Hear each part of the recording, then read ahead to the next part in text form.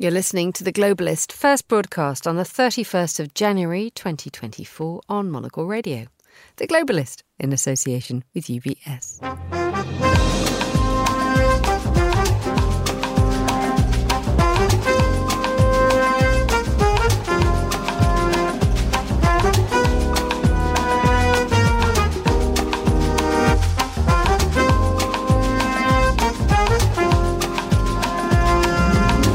Live from London, this is The Globalist with me, Emma Nelson. A very warm welcome to today's programme. Coming up, the Qatari Prime Minister heads to Washington to help with the push for a ceasefire in Gaza. If we can put an end for this conflict that's been lasting for a decade, the entire face of the region will change. But how close to a ceasefire are we? We'll hear the latest on talks as Israel's Prime Minister says no to key parts of a deal.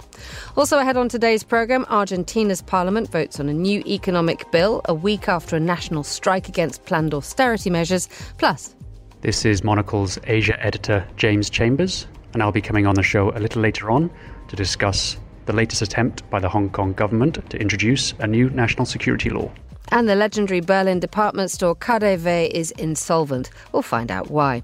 Plus, we'll be live in Copenhagen for a touch of design at SIF. That's all coming up on The Globalist, live from London.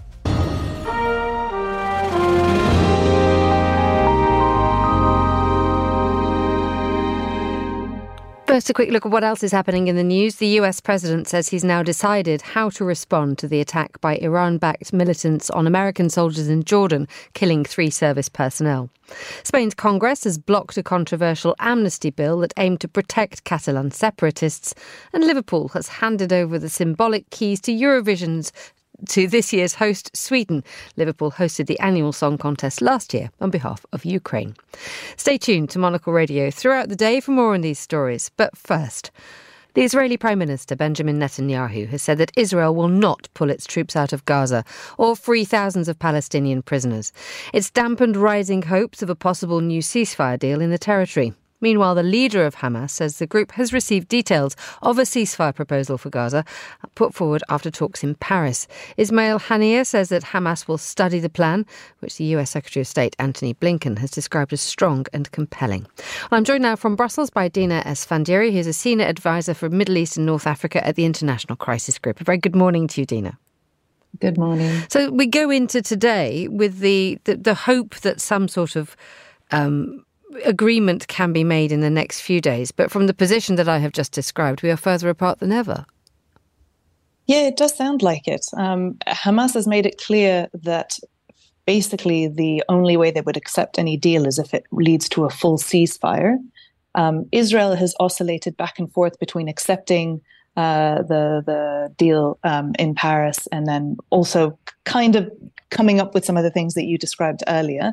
So, and every other participant has been cautiously optimistic, but then behind the scenes, way, way less optimistic. So I'm not sure it looks as good as it was initially painted to be. And yesterday, when we saw Benjamin Netanyahu delivering a speech, he was casting doubt on the deal. He was saying that the only thing that Israel is going to be content with is absolute victory. But he's being pulled in different directions, isn't he? He's got the far right who want him to pursue this absolute victory policy.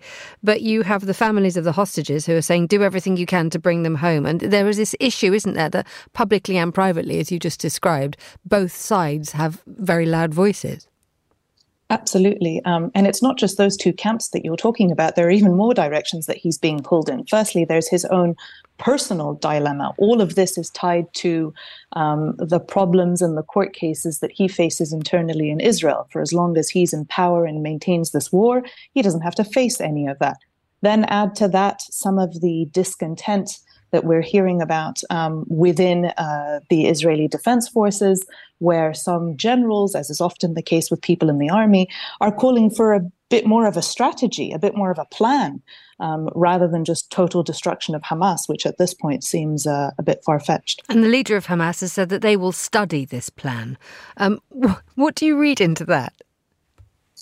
I think it means that they are going to consider it, but they've been very clear. They want they want the proposal to basically lead to a final and total lasting ceasefire.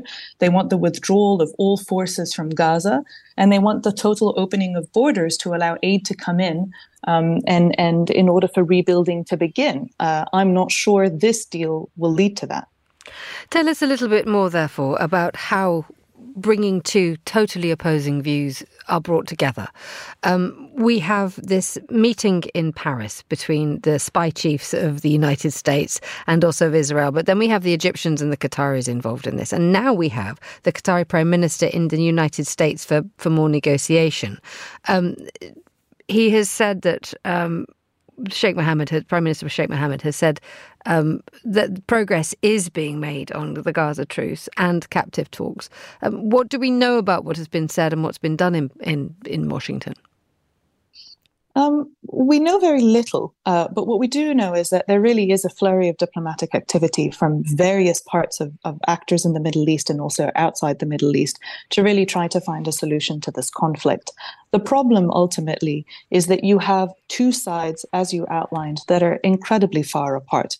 The Israeli side that has made it clear that they seek only the full destruction of Hamas and will stop at nothing to get there. And on Hamas's side, they're very stuck to this idea that there has to be a total ceasefire and total withdrawal of forces before they can accept anything. So at the moment, it doesn't seem like there is the political will from either side, and particularly from the Israeli side, to pursue any kind of end to this conflict. What makes it worse is that the one country that has significant influence over Israel, the United States, while their position today is different from a couple of months ago, they do seem to be starting to come over to the side that a ceasefire would be a good idea. Still, it seems to me like they're not putting enough pressure on Israel to come to the table. And you could say the same actually for some of Israel's European partners. So ultimately, it will depend on how much the international community is able to coax Israel, pressure Israel to come to the table. And both sides are going to have to make some significant compromises. Is there a sense, though, that you mentioned the idea of the United States not pushing hard enough? I mean, Antony Blinken said that this plan is strong and compelling. That is obviously a positive narrative which is coming out of the White House. But do we know if harder words are being used behind closed doors? It's unclear. Honestly, it really is unclear. And yes, that was a clear statement of intention, which is good. It's much better than how some of the statements the US was making up until a few days or a few weeks ago. But ultimately, when you look at it from further away, you have countries like the United States and others that did not hesitate to seize or to suspend funding to a UN body that was helping in the Palestinian territories, and yet just a few days ago continued to sign weapons packages for Israel at a time where the international community is crying out for a ceasefire. So I think actions end up speaking louder than words, ultimately. Tell us a little bit more about what's happening at the UN today. We have the Security Council meeting following the ICJ ruling calling for Israel to prevent genocidal acts in Gaza. But we also have this continuing problem happening in Gaza with UNRWA, the UN Agency for Palestinian Refugees.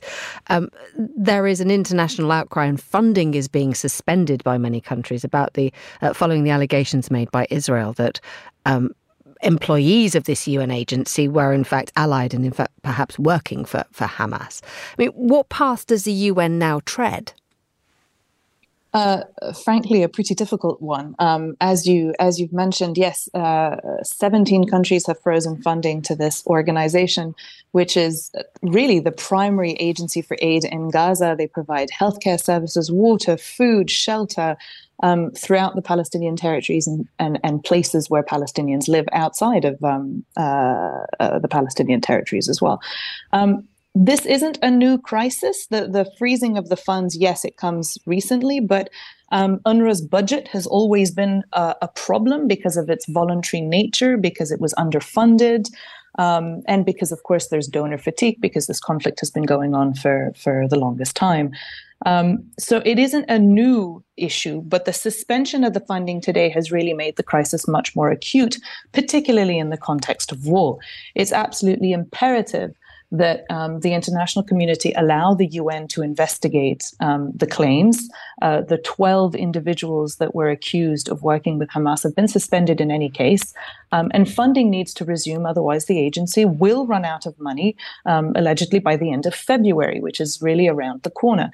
And for that, if that happens, in the context of war, in Gaza, that means that none of the healthcare services, none of the water, none of the food that the Strip is getting, along with other Palestinians outside, are going to get through. And so it really is a serious issue, and it will have dire consequences. Dina Esfandiari, thank you so much for joining us on Monocle Radio.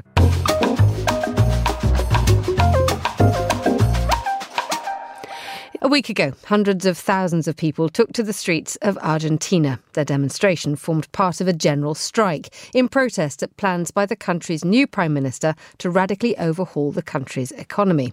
President Javier Milei's promised deregulation, deep spending cuts and the devaluation of the peso.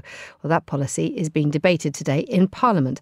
And I'm joined by Andrew Thompson, journalist and political risk analyst specialising in Latin America. A very good morning to you. Welcome, Andrew. Good morning. So just could you summarise for us what's in this bill?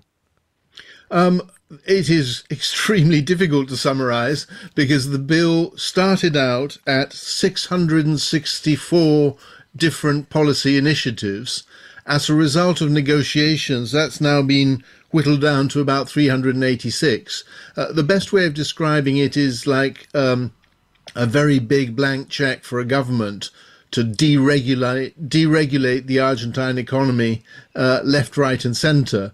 So it's tracking what gets through and what doesn't is, if you like, a key to beginning to understand how successful the Milei government is going to be. A key issue is that today Congress begins to debate this omnibus bill and is expected to take up to 30, perhaps even 40 hours of discussions before it gets in a position to vote. So that takes us through from Wednesday into Thursday and possibly even Friday. So the crux of this is a fundamental deregulation of a large part of the Argentinian economy. Is that right? That's correct. There's also a very important issue of process. The government basically wants the power to take a whole sort of emergency economic measures, and the opposition in Congress is saying, no, we're not going to give a blank cheque. The decree, in fact, asks for 2 years of an emergency period in which the president can take economic measures by decree. The congressional opposition is saying, no, the role of Congress is to audit the government and to question its policies on a case-by-case basis. So there's been obviously this watering down of the more than 600 economic and political reforms to the 380-something that you described a moment ago. I mean, how do they go about navigating through this? I mean, you say it's going to take a long time, but there is no scope really for sort of forensic examination here, is there? No, and that's what the opposition is complaining about. Part of the issue is that this is a new government. It's an outsider government. The president has about 2 years of political experience. So the question is, does he have the political skills necessary to broker deals with the opposition? And at the moment, that's looking quite a difficult part of the new government's behaviour, really. So one of the odd things is that to get the bill passed, the government needs to build some bridges to sort of centrist political groups, and particularly to groups to provincial politicians. And what the government seems to have been doing is actually annoying those politicians. The president is on record saying he's going to squeeze the provinces until they have no money left, to force them to accept the overall omnibus bill. And that's creating some significant bad feeling precisely among the people he needs to support his initiative. Speaking of bad feeling, last week Argentina, as I mentioned a moment ago, saw a widespread protest and a national strike, especially in Buenos Aires. Just explain to us how the country has reacted to these proposals, given the fact that Javier Milei has been in power for a matter of weeks, and this is what he promised to do. It's interesting. Argentina, I mean, it's not new to say that Argentina is a politically divided country. So it is kind of correct to say at least half the country is deeply, deeply disturbed about what the new president is doing, and essentially see him as dismantling the welfare state. On the other hand, a majority, he got 55% of the vote in the elections last year, does think the economic crisis is so deeply embedded that some sort of emergency surgery is necessary. So it's quite a complicated political moment. His political honeymoon, if you like, his presidential honeymoon, is going to be very, very short, and it's possibly running out round about now. Tell us a little bit about the state of Argentina's economy and why this has prompted such radical reaction from the new president. I mean, the fact is that we're getting information that the Argentinian economy is set to contract by 2.8% this year. Those are IMF figures. That's 2024, but we go into this year already in a very unstable condition, don't we? Yes, and at one level there's nothing new. Argentina's been struggling with stagflation for at least the last 30 years, and it's often quoted that 100 years ago, back in the 1920s, Argentina was one of the 10 richest countries in the world, and it's no longer in that position. The president's basic diagnosis is that this is because successive governments have always spent more than they raised in revenue, perpetual fiscal deficits, which have caused the printing of money and fed inflation. And Argentina is therefore caught in this stop-go cycle where it just can't seem to get sustainable economic growth. He's a monetarist, so his solution is zero deficit. Take the deficit out, which is what the plan is for next year. But how he actually balances that, how he reduces spending and increases revenue is not yet entirely clear. As part of the concessions he's making to try and get his omnibus bill approved, he's withdrawn all the economic measures, which amounted to about 1.8% of GDP of extra income. And he's going to have to, he says he's still committed to the zero deficit. So he shall have to take other measures which will have to go through Congress to try and reduce spending and increase revenue. And one of the things that he said, I think he did an interview with the Wall Street Journal a little while ago, saying that, you know, the moves to privatise state companies, to slash government jobs, which prompted inflation and protests. He said quite clearly, there is no plan B for this. Yes, it does look as if there will be major privatizations, but he has already made a concession. The state oil company, YPF, had been on the privatization list, but he's now removed it from that list, possibly because managing energy prices will be central to his attempts to get the economy onto a better pathway. Tell us a little bit more about just what effect having such a change in Argentina has on the rest of the continent. It would be a good effect. I mean, it's interesting. Argentina traditionally has perhaps its most important relationship in the region is with Brazil. And the Brazilian government, although it's centre-left and the Argentine government is really a far-right government, they do have a lot of common interests. Brazil's interest is to see a stronger Argentine economy, since a significant amount of Brazilian exports go to Argentina. If you look wider, there was a time when South America seemed to be dominated by centre-left governments. That's no longer really the case. It's a mixture of different types of political persuasion, but they are all tracking the Argentine situation closely because really it has relevance to what the different governments are trying to do. And you mentioned the connection with Brazil and the fact that Lula is moving, is very much on the left here, to have a relationship with Argentina now. I mean, where will Argentina perhaps find natural allies if Brazil politically is no longer aligned so closely? It won't be that closely aligned with Brazil, although Lula's always been a pragmatist. In fact, Milei called Lula, a wicked communist. And since coming to power, the Argentines have also begun to be a bit more pragmatic in their approach. Andrew Thompson, thank you so much for joining us on Monocle Radio. Still to come on today's programme, we head to Denmark for the Copenhagen International Fashion Fair, SIF, the largest and longest running fashion fair in Northern Europe. So stay tuned to The Globalist. UBS has over 900 investment analysts from over 100 different countries. Over 900 of the sharpest minds and freshest thinkers in the world of finance today.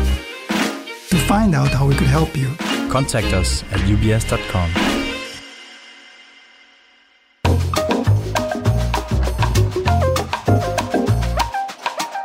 It's 10:22 in Nairobi, which is where we head next to get today's papers. Joining me down the line is the multimedia journalist Navina Kotter. A very good morning to you. How's Nairobi looking this morning?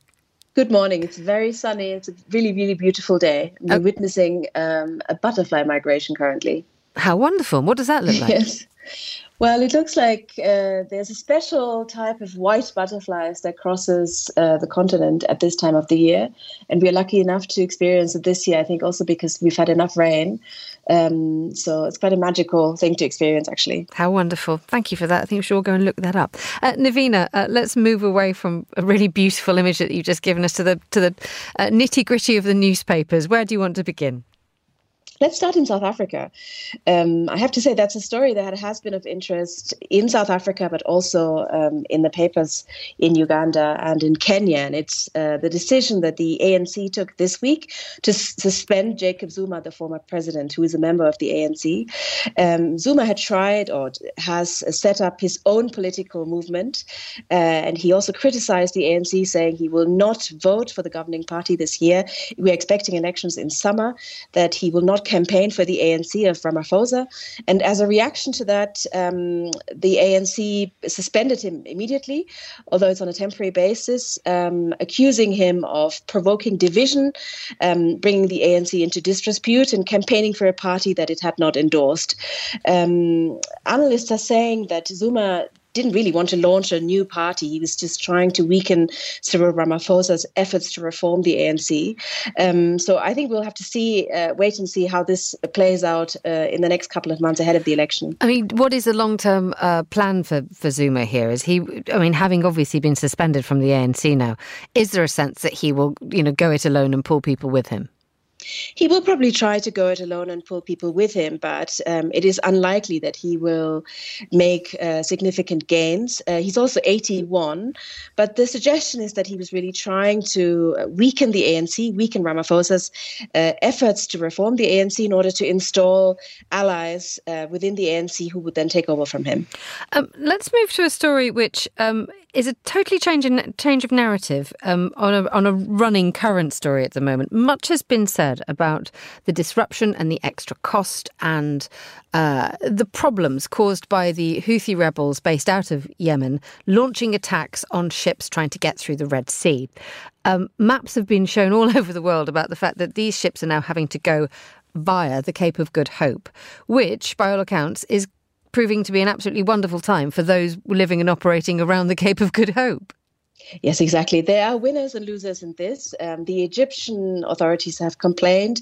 They are bearing the economic brunt of Houthi attacks in the Red Sea.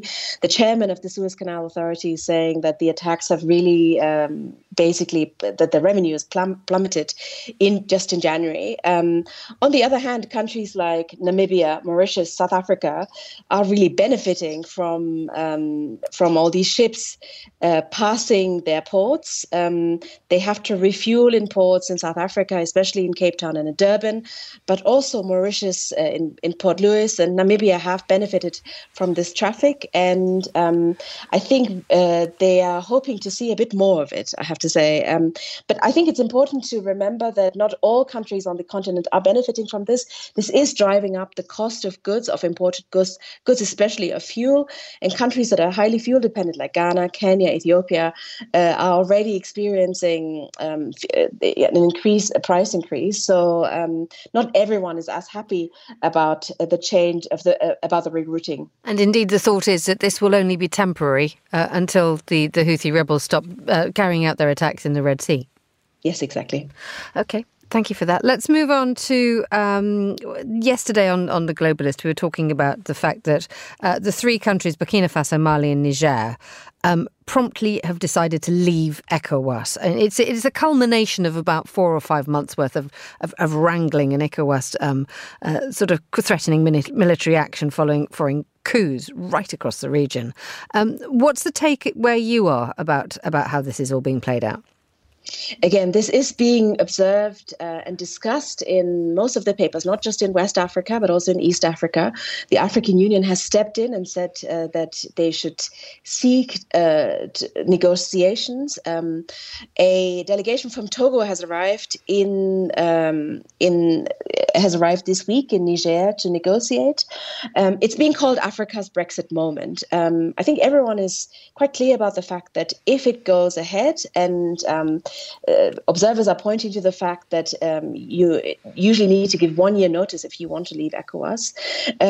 It will come with big economical and political problems for all the countries, but especially for these three countries. So the hope is really that there can be some kind of negotiated solution to this. One thing, you've actually written about it in today's Monocle Minute, and you mentioned two things. Firstly, the fact that ECOWAS needs to tread things very lightly and that an olive branch is perhaps the best way to try and resolve this. But secondly, you mentioned the presence of Russia in all this. Yes, it coincides. This exit on Sunday coincides with Russia's announced efforts to increase its presence, its footprint on the continent. It wants to reform the presence it already has with Wagner. And basically, the reports are that Russia is aiming to put together a force of up to 20,000 people in friendly countries like Burkina Faso, Niger, Libya, and that's also aimed at controlling Wagner's business empire. We saw that at the end of last week, the Russians donated 25,000 tons of wheat to Burkina Faso. That was shortly before Russian military specialists arrived in the capital, Ouagadougou, to support the government of Burkina Faso that's dealing with security challenges on its borders. So I really think there is much more at stake than just an economic impact of not being able to trade in the region. Yes, explain to us a little bit more. There's an article in Le Monde, actually, which you wanted to draw our attention to, which talks about the strategy that Russia now has in that part of the world. But most importantly, the presence of Wagner. And it has been well documented, the use of Wagner, the mercenary group, to add support in whatever way to whatever authorities or regimes are operating. But the fact is that Wagner lost Yevgeny Prigozhin in August last year, and effectively Wagner lost its leader. So what is Wagner now doing in Russia, and indeed who's in charge? I mean, what Le Monde, but also other papers are suggesting is that the Russian government is now trying to absorb Wagner's presence and expand it in order to increase the footprint by sending much more people than Wagner actually had on the continent, and by increasing military cooperation and very selective economic cooperation. I think we have to see how successful that is, but it's important to remember that the Wagner presence in Africa, as much as there has been a lot of talk about about it, and it's been well documented, was in a few thousands. We're now talking about 20,000 troops on the ground that are supposed to arrive over the next half year. And I think we will see in the next 6 months if that's actually really successful, or if the countries refuse to cooperate, or if other countries decide to try and counter that influence. And now that Niger, Burkina Faso and Mali have departed ECOWAS, what can ECOWAS do about this? In fact, does it have a role here? I do really think there is an attempt to come up with some economic solutions and also discuss with these countries that are suffering from insurgencies on its borders and that are not able to really counter these insurgencies, to offer some kind of military support or security cooperation. That's really, I think, one area that analysts are saying ECOWAS neglected, and that they're now seeking some kind of cooperation and some kind of support. If that is going to be really successful, I think we will probably see in a year or 2 years' time, because these are not really easy solutions. But the suggestion is that if this instability in the Sahel region is not addressed by the region, the entire region is going to suffer. Navina Kotor, thank you for joining us on the line from Nairobi. You're listening to The Globalist with me, Emma Nelson, live on Monocle Radio. The time here in London is 7:31. A quick look now at the latest headlines. The US president says he's now decided how to respond to the attack by Iran-backed militants on American soldiers in Jordan, killing 3 service personnel. Joe Biden hasn't said what the plans are, but the US is under huge pressure to send a strong message to Tehran without risking all-out war. It's believed now that half of the buildings in Gaza have been destroyed or damaged since Israel launched its military operation against Hamas. Imagery suggests that southern and central Gaza may have been the most heavy hit in the last 2 months.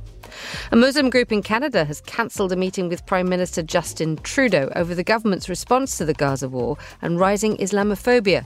The head of the National Council of Canadian Muslims said Ottawa has been unwilling to take concrete action to help end the war. Spain's Congress has blocked a controversial amnesty bill that aimed to protect Catalan separatists. The Together for the Catalonia party voted against it over fears it doesn't provide enough protection for politicians who are being investigated for terror-related crimes. The legislation has divided Spain. And Liverpool has handed over the symbolic keys to Eurovision to this year's host, Sweden. The UK city hosted the annual song contest last year on behalf of Ukraine. This is The Globalist. Stay tuned.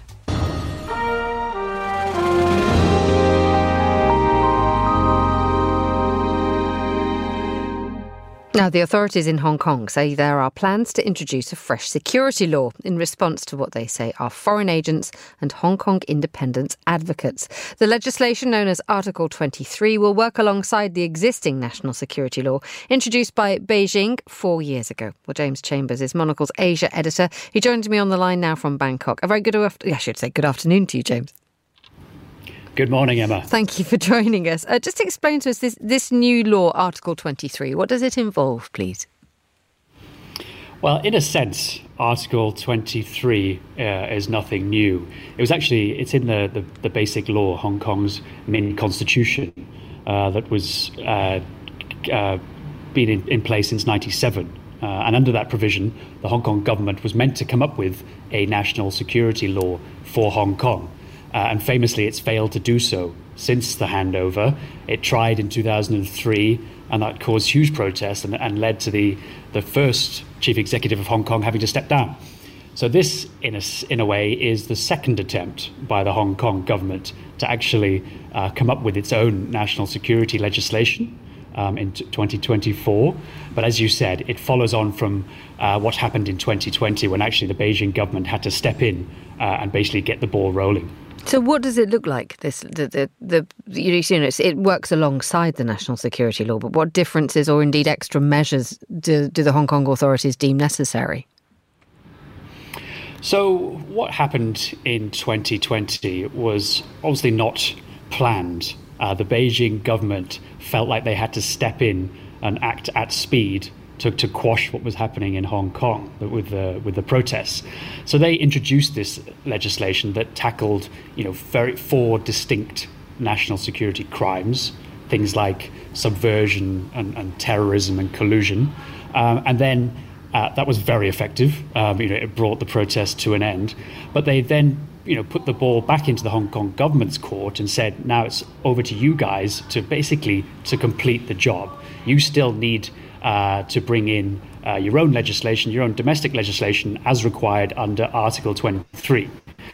So when John Lee, the current chief executive, when he took over in 2022, he made it very clear that he saw it as one of his top priorities to make sure this happened. So yesterday, he basically announced the first step, which is a public consultation. So it was a 110-page pamphlet setting out, why they need to do this and what they have planned. One wonders what a public consultation looks like in Hong Kong nowadays. I mean, how much dissent can one expect from it? Yes, I mean, this is, in a way, this is going back to how it used to be, because, Hong Kong, the government does do these public consultations, and it did do it in 2003. They gave the public 3 months to kind of respond to their plans. This time around, the government is coming under fire because they're only given the public 1 month, and it's happening over Chinese New Year, which is obviously going to be very unpopular. Chinese New Year is going to happen next week. It's the biggest holiday in this part of the world. And the public have been kind of dumped with this 110-page booklet to read. But what I would say is, I guess this is better than what Carrie Lam, the previous chief executive, tried to do with the famous extradition treaty. I mean, she tried to push that through without any public consultation. So you could say that John Lee is being, better than his predecessor. But it's still considered that he's not giving people enough time to digest and comment on something as big as this. And also, as you rightly say, the ability for people to actually share their opinions on things like this is not what it was in 2003. Finally, James, you're in Bangkok. There's we're about a week after the former leader of the opposition Move Forward being cleared of criminal charges. Thailand's constitutional court is in the process of issuing another judgment, and it is happening at the moment, isn't it? So could you just briefly bring us up to date in the context and where we are?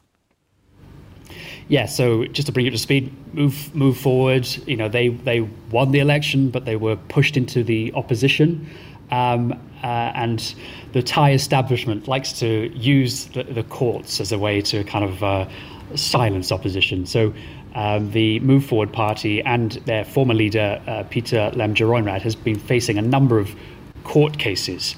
He won his one last week, so he can remain as an MP. And now the party face a big decision or a big verdict right now, which the Constitutional Court is reading out as we speak. And what they're going to rule on is whether the party advocating for the amendment of Thailand's pretty strict lèse-majesté laws, Section 112, is constitutional or not.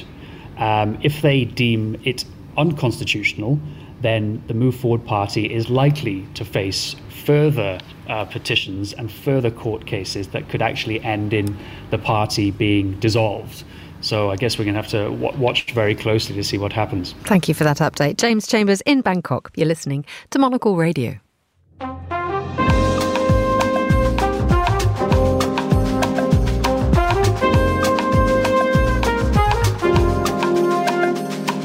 It's 8:39 in Berlin, 7:39 here in London. Now, could Berlin be facing life without its beating heart of retail, KaDeWe?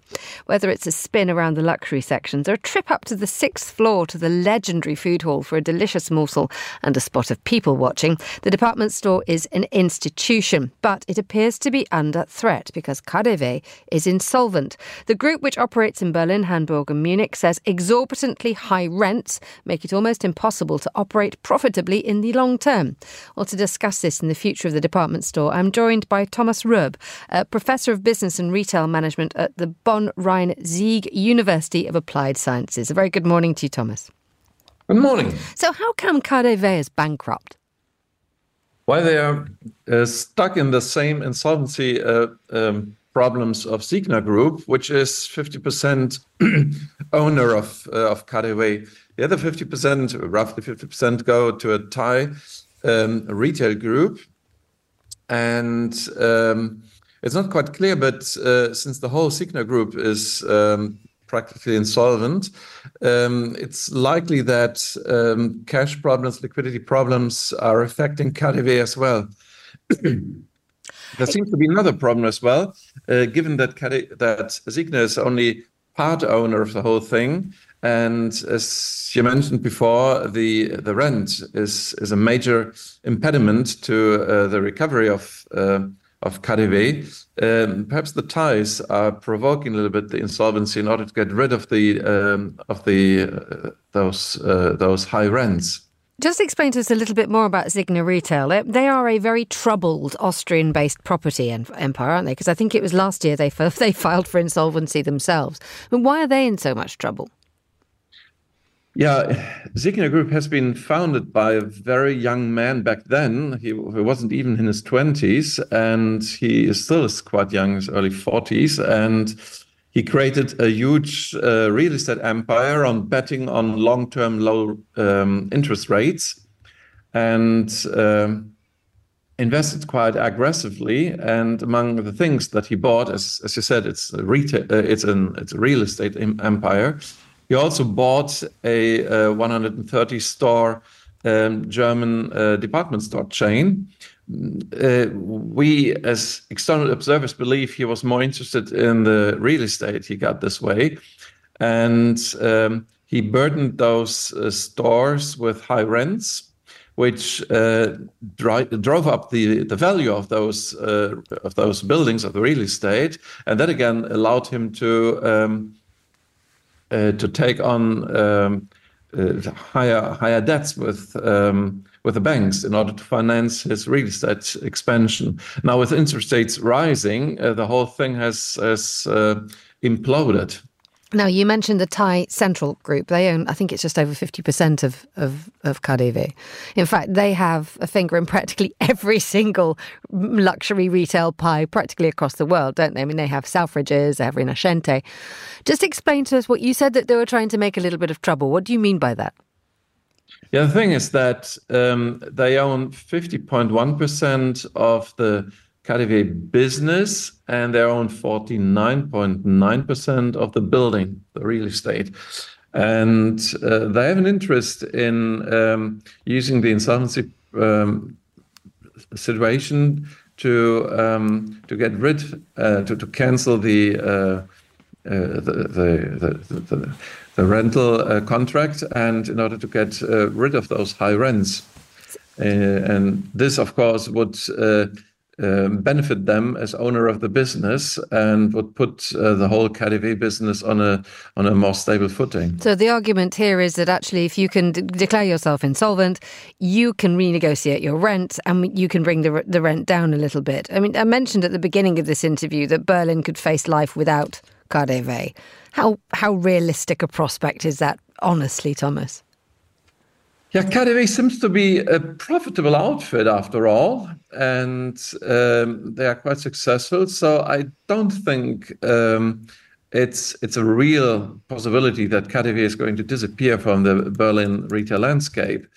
The question, of course, is who is going to take over the business. But as Central Group is very much interested in maintaining the business, and actually uses the insolvency process as a means of stabilizing the business rather than weaken it, because, as you said, it's going to allow them to lower the rent, not just a bit, but significantly, actually. I don't think that KaDeWe is going to disappear. They are still in the business anyway. Thomas Rubb, thank you so much for joining us on Monocle Radio. You're listening to The Globalist. UBS is a global financial services firm with over 150 years of heritage. Built on the unique dedication of our people, we bring fresh thinking and perspective to our work. We know that it takes a marriage of intelligence and heart to create lasting value for our clients. It's about having the right ideas, of course, but also about having one of the most accomplished systems, and an unrivaled network of global experts. That's why at UBS, we pride ourselves on thinking smarter to make a real difference. Tune in to The Bulletin with UBS every week for the latest insights and opinions from UBS all around the world.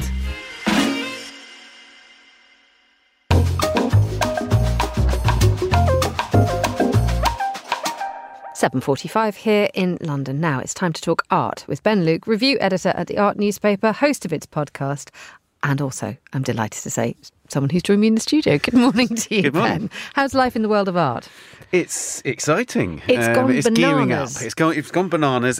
We had a slowish start to the year, but it's really geared up, and we've had this massive trial in New York. We do love a massive trial here on Monocle Radio. So it is not a simple trial to explain, no. and you have just opened your very beautiful leather-bound notebook with phenomenally complicated notes with an awful lot of underlining. Yes. So just fill us in. This is about a fraud case involving Russian billionaire Leonardo da Vinci and others. Yes. And Modigliani as well, I think. And Sotheby's. Yes. And that's about as much as I understand, so you're going to have to help us. Okay, I will try and put it simply. It is enormously complicated and it has been rumbling on for a very, very long time, and this may be the end point. So basically, you mentioned the Russian billionaire, Dmitry Rybolovlev. Right, so he bought $2 billion worth of art from a Swiss dealer called Yves Bouvier.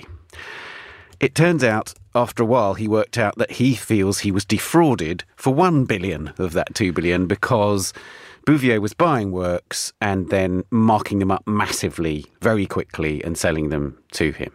So just to give you an example, one of the works at the centre of this is the Salvator Mundi, which is the most famous work of art in the world, possibly at the moment, because it was the work that sold for $450 million at Christie's as a Leonardo, much disputed, in 2017. But in 2013, Rybolovlev bought this from Bouvier, right? But to give you the statistics, Bouvier bought it for $83 million and sold it to Rybolovlev for $127.5 million. Didn't keep it for 20 years. It sold it the next day. The next day? So that's a good day's work, isn't That's it? quite a big... $44 million. That's what you call a good markup. Yes. Okay, so Rybolovlev says he was defrauded. Bouvier... To what degree? Well, he says that Bouvier was his agent, acting as his agent. But Bouvier says, no, I wasn't. I was acting as a dealer and I can establish my profit margins.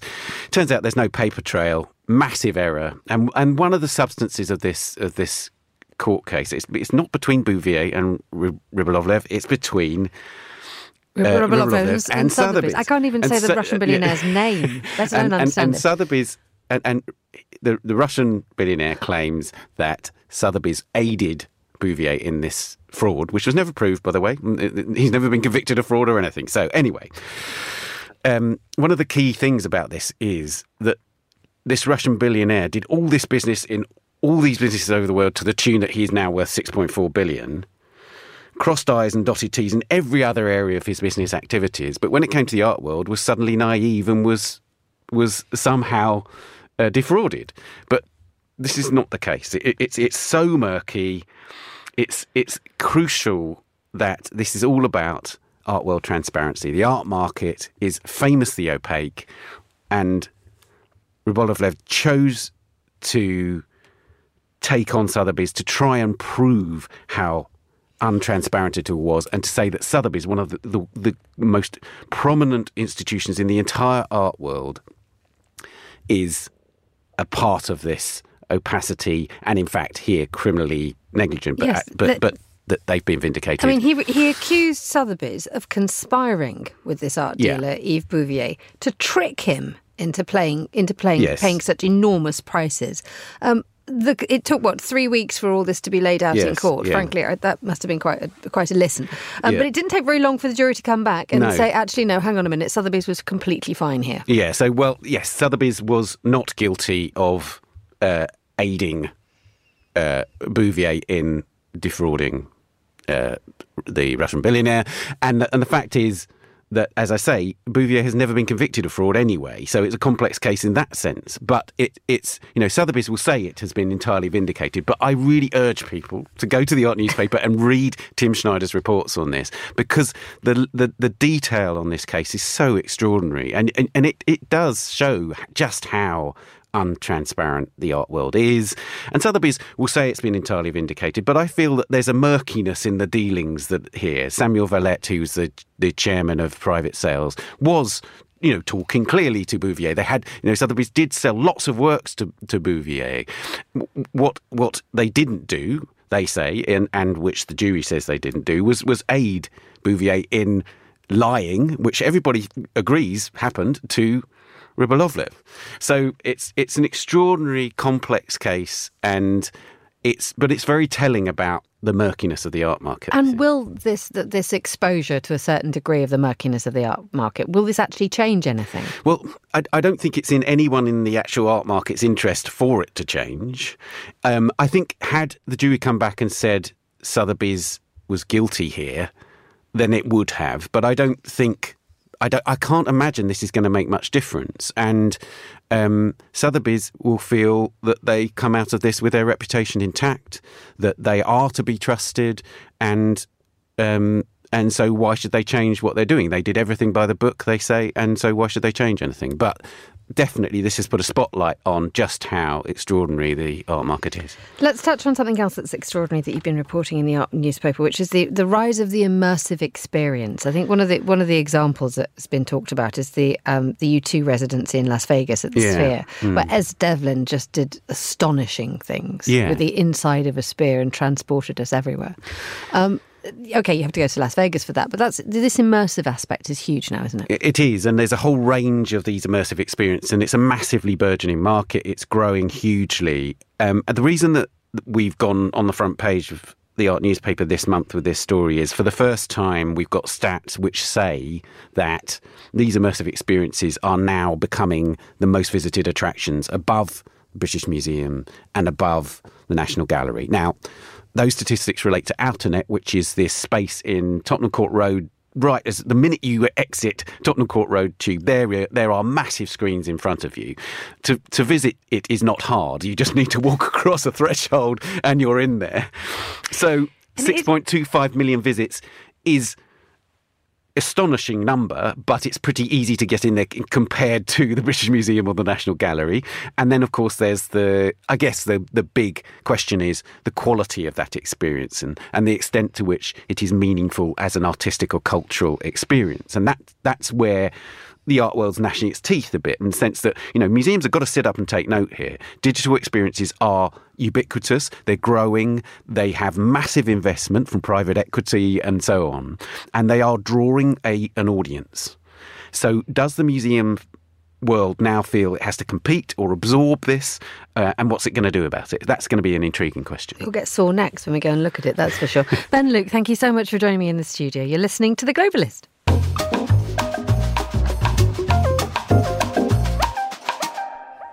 Now, today marks the start of Copenhagen International Fashion Fair, CIF, the trade show taking place at Bella Centre in Copenhagen. Now, it's in its 62nd iteration. This year features an expanded programme that will also include a new show space and catwalk shows, following a tripling of visitors reaching more than 17,000 during its previous edition. This season will register a 30% expansion. More than 200 new brands will be introduced participating in the show. Well, Monocle Radio is there and broadcasting for the rest of the week, and our pop-up cafe studio. Sitting inside it right now, joining me from Copenhagen, is Sophie Dolver, who's director of CIF, Copenhagen International Fashion Fair. Thank you so much for joining us, Sophie. Thank you for having me. And could you just describe where you are? Because I've seen pictures of this wonderful pop-up stall. It's like its very own shop. It is. It's a very cute little. It looks kind of Parisian, actually, here at the Bella Centre. So it's a small cafe and podcast studio where we'll be interviewing some of the brands and buyers coming through for the next 3 days. It's absolutely delightful to see pictures of it, and I urge everybody to go down there if they are in Copenhagen, but also to go and have a look at CIF. I mean, what makes CIF so special? I think it's different parameters. For this season, I think we see that everybody really wants to stand together in this difficult market. So we have 1,000 brands gathered under one roof. And we see all kind of different brands and segments, ranging from commercial brands to emerging, more niche, to the brands that are also on the show schedule. So you can really get inspired. And what we are trying to do this season is also to transform the whole area to SIF City, to get a little bit of Copenhagen inside the Bella Center.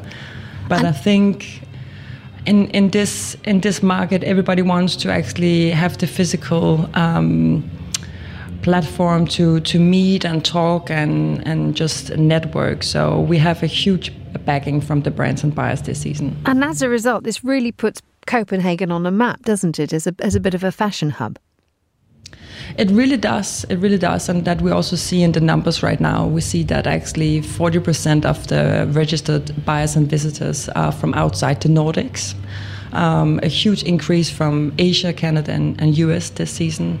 So we really have a huge momentum. And right now we also saw that we're actually doubling the registration numbers from the previous season. I mean, it's growing and growing. What is it about SIF and the way that you're running this that makes it so attractive and is making it grow so fast?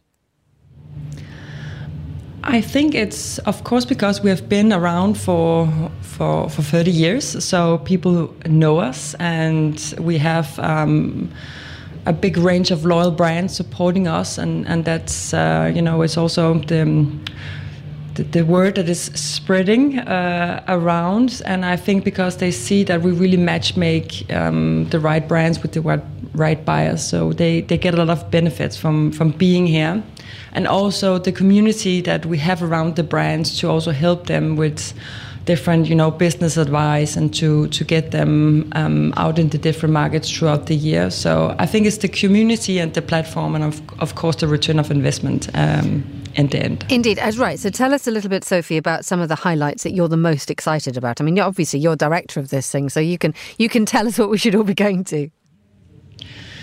I think what I am most excited about is actually just to watch the buzz and the energy around. I can already sense from yesterday when all the brands were building up that they just have a huge energy despite of the market situation, that they're really positive to be here and to show the collection and to really look forward in a positive way. So I think what I'm most excited about is just the buzz, and then of course also to see all our plazas and different inspirational areas being taken into use by all the visitors. But this season we're also actually having some of the official shows inside the Bella Center. So on Thursday we'll have a live show on our bridge, actually above our Monocle podcast studio.